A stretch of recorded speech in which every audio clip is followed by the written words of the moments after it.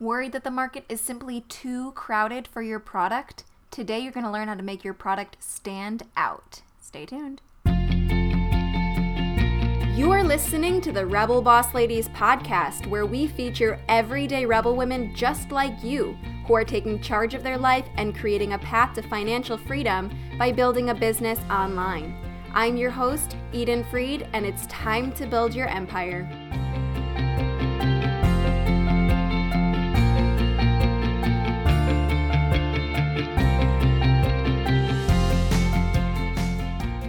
Welcome back, Rebels.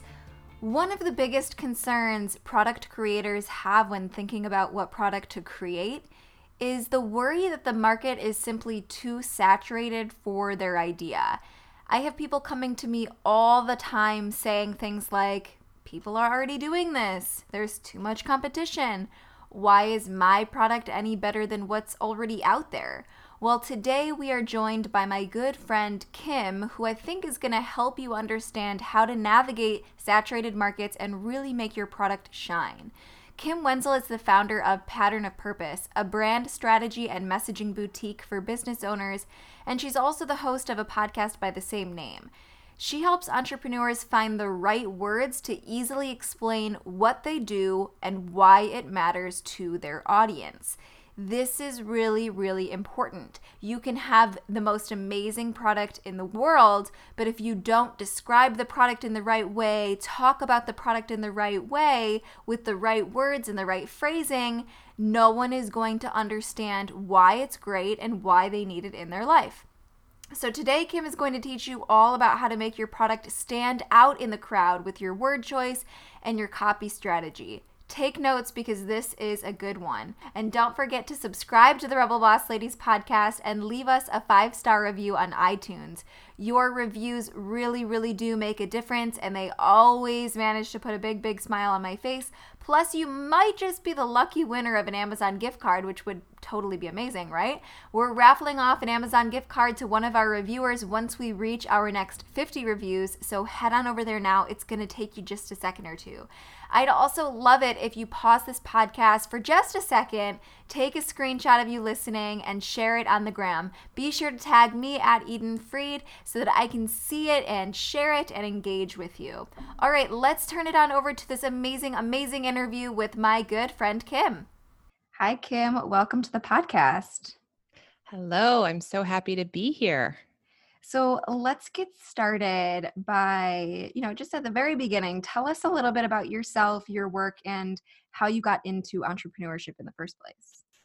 I would love to. Such a good question. So my name is Kim Wensel, and I own Pattern of Purpose, which is a brand strategy and messaging boutique. And I also host a podcast by the same name, Pattern of Purpose. And I like to kind of start my story always by saying I was the person who didn't think I would get into entrepreneurship. I had a pretty traditional path here. I'm kind of a recovering degree collector. I have 3 degrees, which I'm sure you can appreciate. But I grew up in DC, and I came from a family of attorneys and teachers and very respectable careers, right?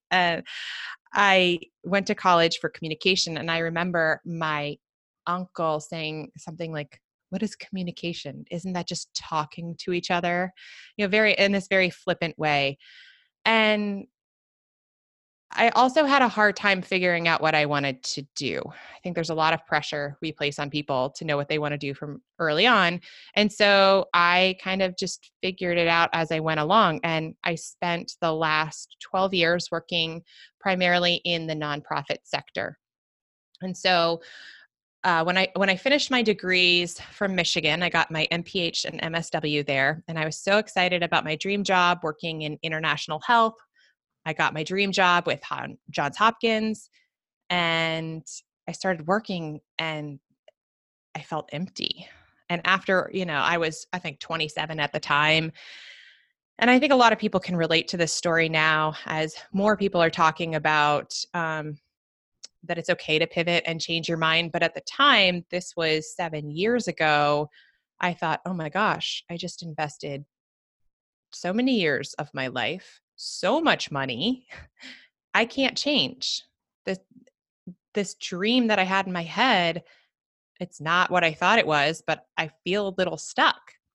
So I was getting married around the same time, and I happened to stay in touch with some of my wedding vendors, and they were like, Kim, you are really good at the logistics. Most wedding planners hate the logistics, and I find it's what most brides and grooms need the most.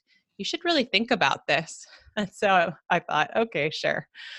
And that ended up turning into a wedding coordination business. And I ran that for 4 years. And what part of me that fueled at the time was this creative outlet as somebody who never really considered herself a creative.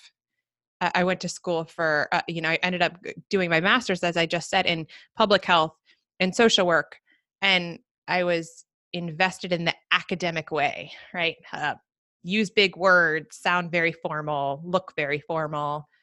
But this was fun and it didn't feel like work. And the fact that I got to do something that I enjoyed felt almost like I was cheating. But at the same time, I wasn't the person who like loved the wedding side of it. And my advice to anyone is like, go into the wedding industry if you're really passionate about weddings, because there's a whole lot not to be passionate about. And so I ended up staying in that business for 4 years. And that's really where I learned the foundation of business strategy, showing up online, branding. And that really set me up for when I started Pattern of Purpose to go into it at an accelerated rate. And while I started this business that I have now, career coaching for women, it morphed into what I do now, which is brand strategy and messaging for small businesses and entrepreneurs. And where I am today is, I think, within the last 9 months, finally taking stock of what I'm really good at and using that in my business rather than feeling like I have to create a business that's so totally different than what I did in my past life. And so I would say for anyone that is feeling like, what should I be doing? Sometimes it doesn't have to be hard. It's just really picking up those clues into what you're good at naturally and what you've built skills up over the year and using those just as your own business. Thank you so much for sharing that. I always love to hear people's journeys, how they got to whatever they're doing now, because usually it is like what you're saying. You just kind of do what feels good for you in the moment, what feels right for you. Not really sure if it's necessarily the right thing at any given moment, but just kind of trusting your gut and then, following that and trusting that it's going to take you someplace really great. And it sounds like it did for you. Yeah, and I think you bring up something too, which is I think we always feel like other people have a more direct route.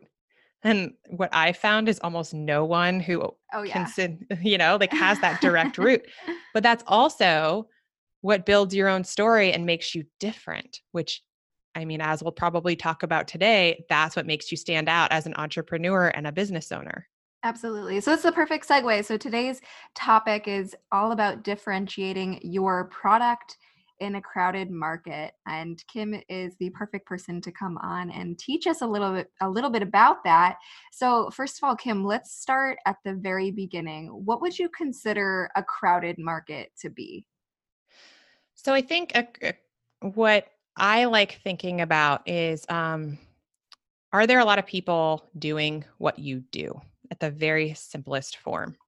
I think I'm working with a client right now who's developing, where they started out to develop a candle line. And a lot of people sell candles. A lot of businesses start candle lines, right? It's the type of thing where there are others who do what you do, and your customers could potentially price shop to make their purchase decision. So Okay. that's what I mean in terms of just like a crowded market. It's not necessarily something new that you have to explain. There's some, um, your customers or people in general generally acknowledge, accept, and understand what you do and what you offer. Now, should people be scared of crowded markets or is it okay to dive into them? I think it's one of the quotes that I've heard is pretty much everything has already been done. It's just about how you're doing it slightly differently. And I think to a sense, yeah, pretty much everything has been done. I mean, we're always evolving as a species, as um, humans, and as technology changes, our needs change. But I do think that a lot of the ideas that we're using today aren't actually completely new ideas. They're just being applied somewhat differently. And I think the other thing is, even if you're offering something, not everybody is using it the same way. I mean, just think about the different types of learners that there are out there. There are visual learners, there are people who learn by doing, there are people who learn by hearing.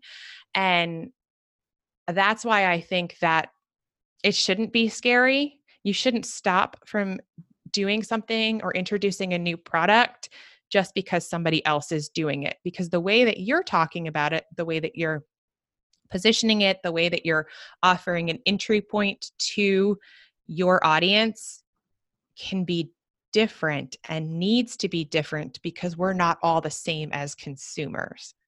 Yeah, that definitely makes sense. Do you ever think there is a point at which a market could be too crowded? Because I know I can think of a few products where I would probably not want to pursue them. But, maybe that's just me. What do you think? What would be your recommendation? I think it depends on your industry because just reflecting on the online marketplace and online coaches. So, just general business coaches. I think there are a lot of business coaches out there. I think there are one thing that I'm seeing come up a lot, and this is not to say somebody shouldn't pursue this idea, but like I have a course on how to do Pinterest. So, I do feel like that's somewhat a saturated market now. However, if you're showing me how to use Pinterest as an interior designer who wants to drive more traffic to her site for my e-course, like that, by narrowing down your niche, I actually think that's more helpful than just having a general course on Pinterest, because you understand my role as a consumer, as an audience, much more specifically, so you can talk directly to me and tailor the information. So while I do think that markets can be saturated and almost at a tipping point, if you can narrowly define how you're helping a specific segment of that market, I still do think you can enter it and have success. Yeah, you're making me think about something that I say to a lot of my customers a lot. So imagine you're an artist or a photographer, we'll say. You take a picture of a sheep. This is totally random, but you take a picture of a sheep, replace sheep with whatever you want. Um, there are two photographers, they're both selling the same photos of that same sheep. The one who's saying that that photograph is for nurseries is going to sell more than the one who is just selling a photograph of a sheep, if that makes A sense. 100%. Yeah, so that just you made me remember that I always say that to people just because it is true. When you narrow your audience a little bit more, you are going to have more success online, even for a very similar product or the same exact product as someone else. I think it's a little scary though. It seems counterintuitive in our heads, right? Because it feels safer to be in that broader market of like, well, anybody looking for this sheep could buy it, Hmm. versus taking a little bit of a risk and kind of stepping out and saying, but no, this is for this specific type of use, which feels more limiting because it is more limiting, but it actually can be much more expansive when you're allowing that type of person who's looking for that type of thing to identify much more quickly. Hmm. Yeah, and people always they do say, "Oh no, I'm going to be weeding out too much or too many people. That's really really scary. I'm going to have a smaller number of customers than I already would have." But I actually think by narrowing your audience, you're not excluding people. You're just better attracting the right people. And that's not to say that somebody won't take that photograph of the sheep and hang it in their living room instead of in a nursery. It just means that you'll have better luck selling to the people who are actually shopping for photographs for their baby's nursery. I wholeheartedly agree. And I think this goes across service providers or product creators, in that I made the decision to get kind of specific with my website copy over the last 6 months. And I basically came out and said, most of my clients have been in business for 3 years. Now, that was different by qualifying how many years you've been in business. But I did have somebody reach out to me and say, hey, I know you said this and I'm just starting out, but I completely understand the importance of investing in this area. And I am willing to, go through your process the way you have it set out. Would you consider working with me? Of course, right? We can always make those decisions. We're not going to tell our clients how they can use our knowledge, information, products, but by narrowing, you are giving a better sense of who you're for. Absolutely. So, what do you think is the best way to determine whether or not in a crowded marketplace there's still opportunity for your product to thrive? I think the easiest way is by looking at what's out there. And if you can quickly identify a gap, then you can be the person to fill that.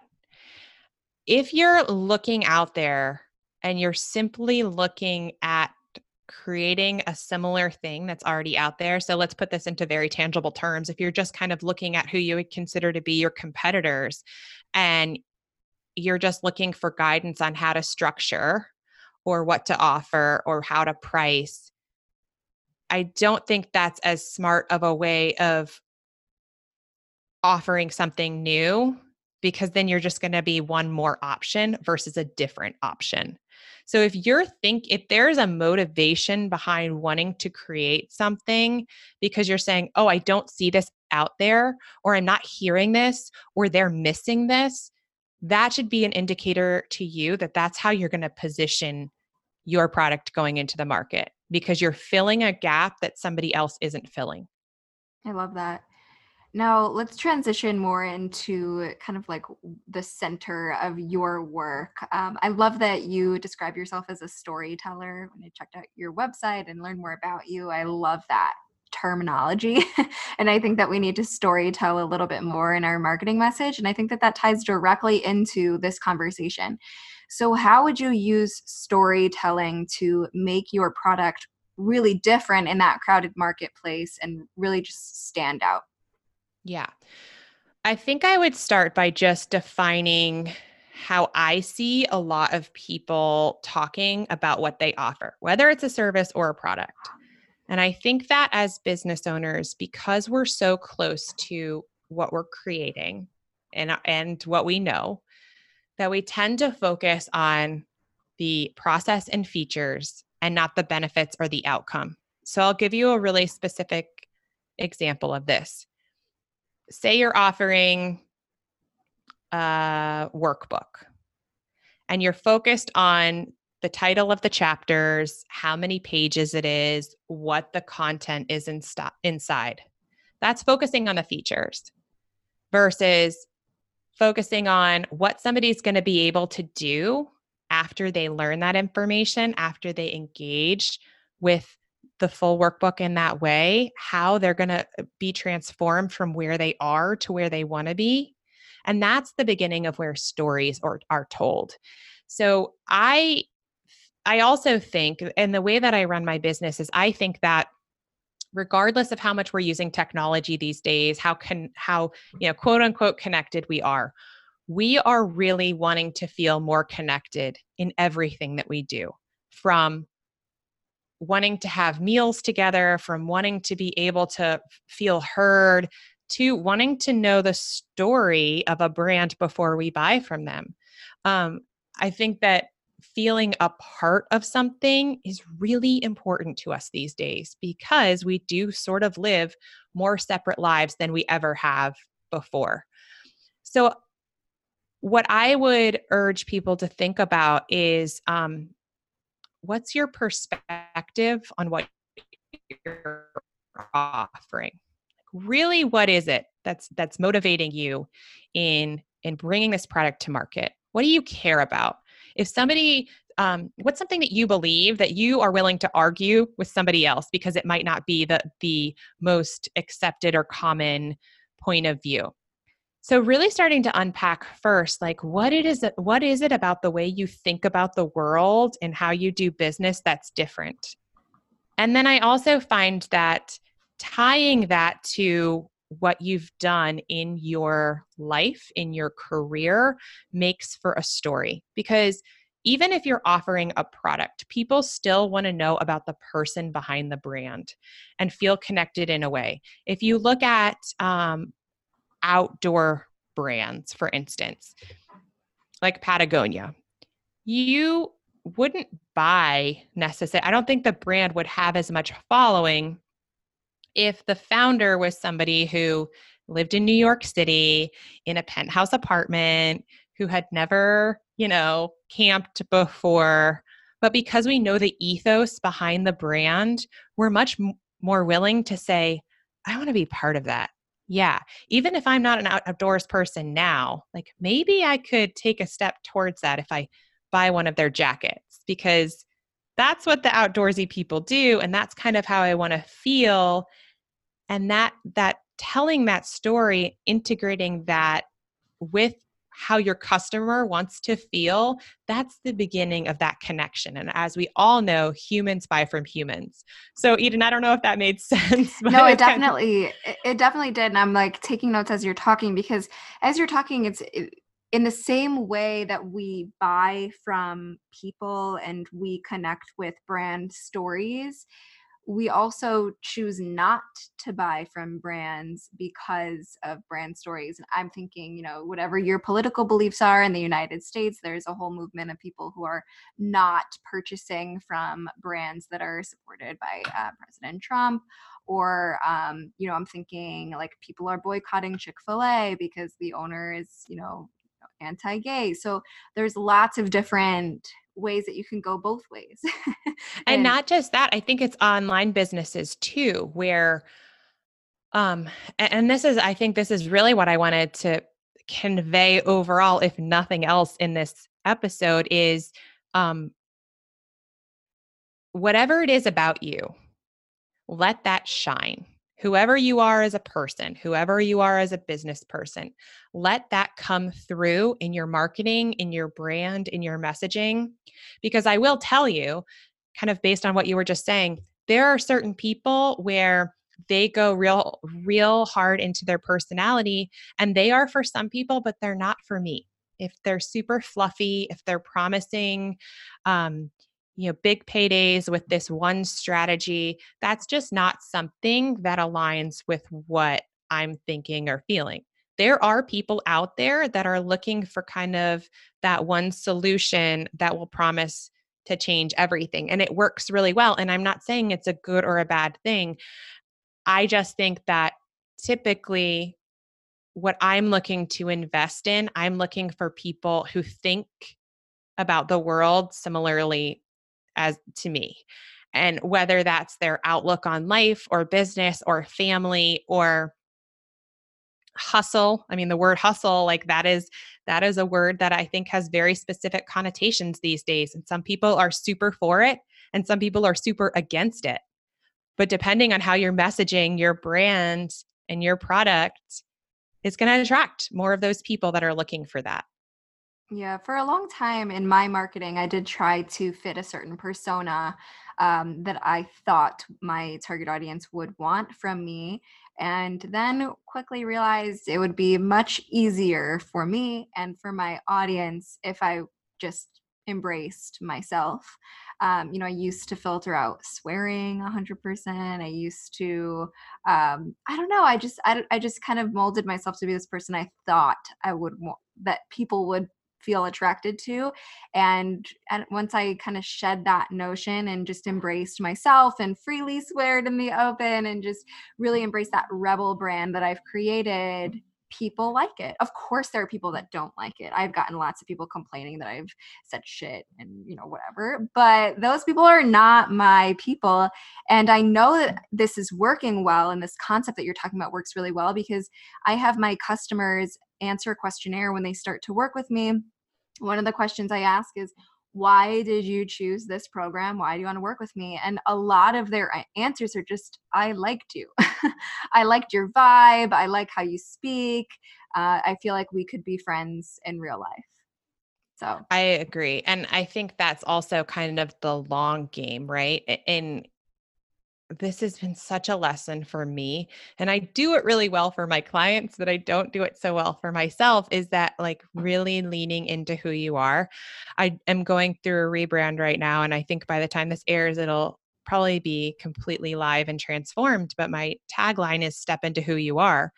And it's more than just a simple notion of like be who you are. But for a long time, I felt like there was something wrong with the way that I was, too opinionated, too much overall.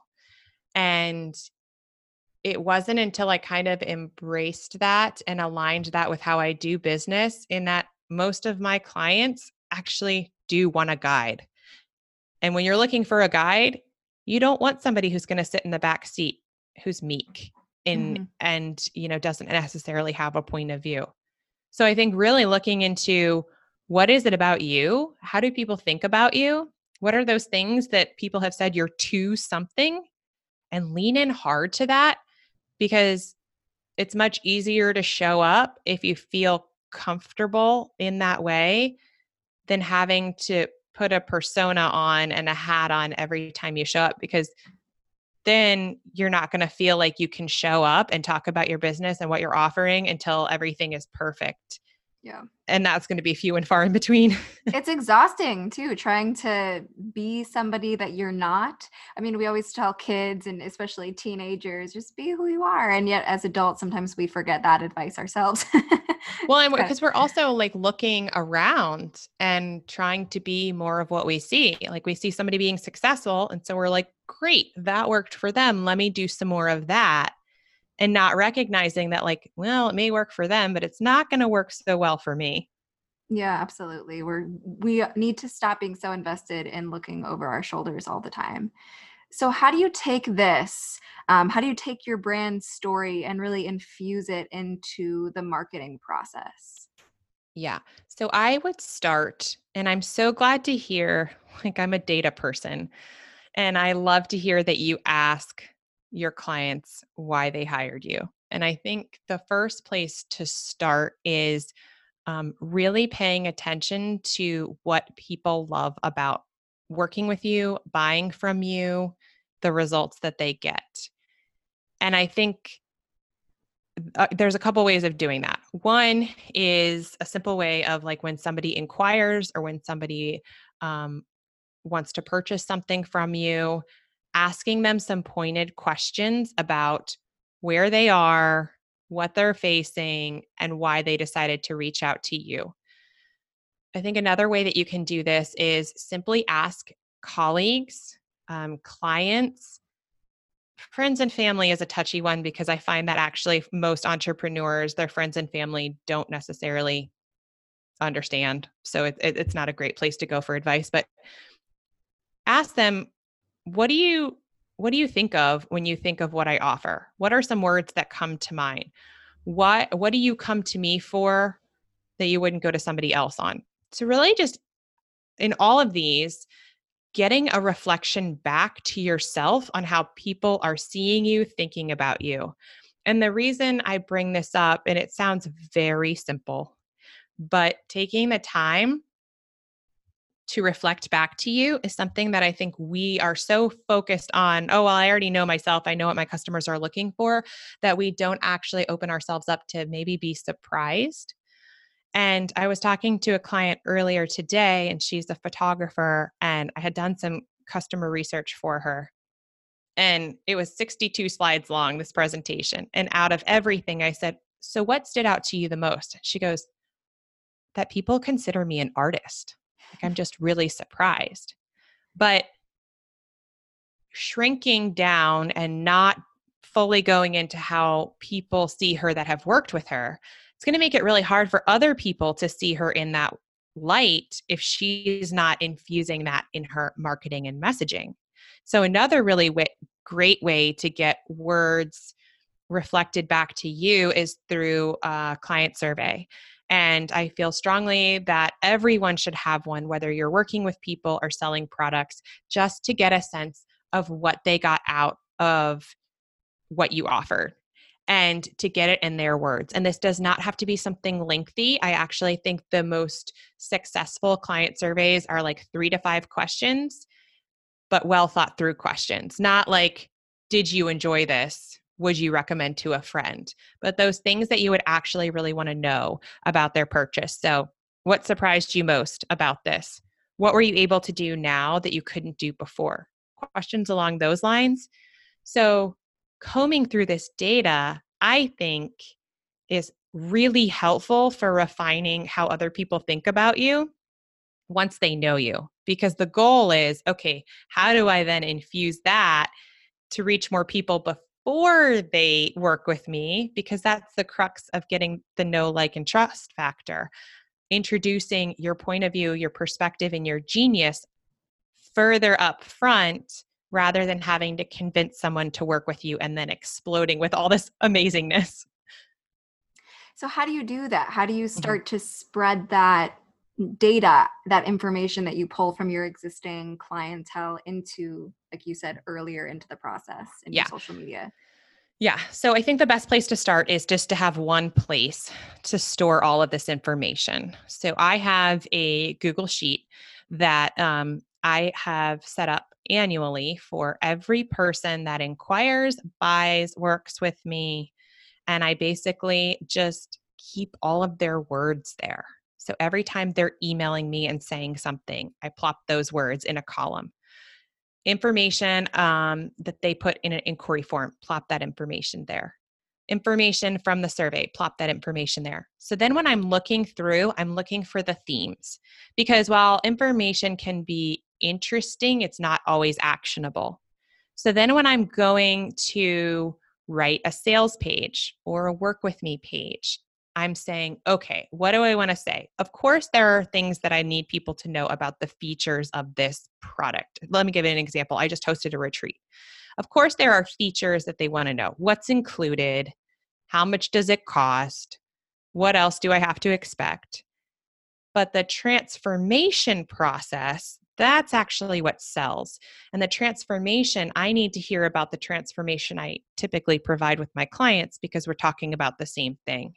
So in marketing copy, in sales copy, even in conversations that you're having maybe on Instagram, it's focusing on not just what you're doing, but why that matters. And I find that just having that spreadsheet for me is like gold because I can go back there and refer so often when I'm thinking, how would I describe this? Like, why does this actually matter? Oh, right.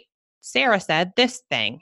And so using that as a guide to talking about why something matters and the outcomes, because I can actually say, yeah, this is what my clients have experienced before without just having to throw another testimonial up there because I don't think people really trust testimonials that much anymore.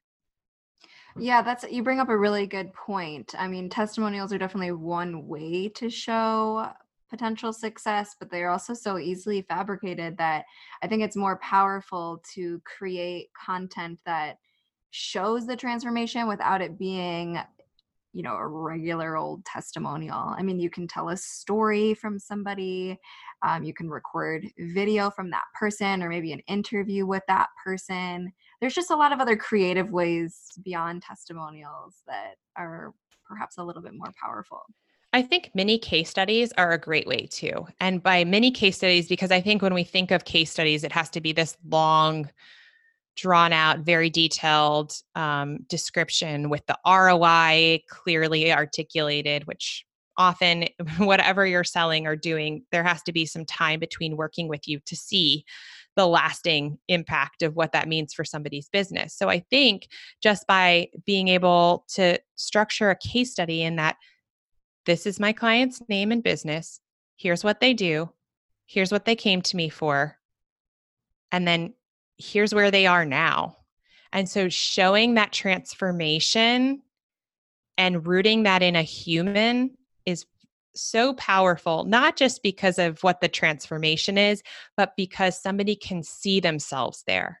And you would be amazed just how comforting it is to see somebody else was thinking the same thing before they bought something as you are, because then that validates, oh, this is normal and I can trust this person because they helped this other person who was like me.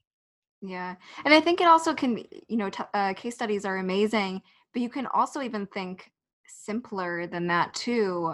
Let's say somebody sends you an email after they finish a course. Hey, I just finished this and it was amazing. Take a screenshot of that, post it on your social media. Somebody is now who has seen that course before is probably going to be thinking, oh, wow, maybe I should reconsider that course. Or if 5 people just graduated from your course and received a certificate, go to your Facebook page and say, "Oh, we're celebrating the 5 most recent graduates of this online course. Like, this is an amazing day." So little things like that, you're just subtly putting the message out there that your product is good, that people are using it, and that they've enjoyed it. Yeah, I love the piece about celebrating other people's success because that's a real way of also elevating your own customers. Yeah. And in a way that's not, hey, look at me, how great this product is, how great it could change your life, but like, look how great my customers are when they are using this information.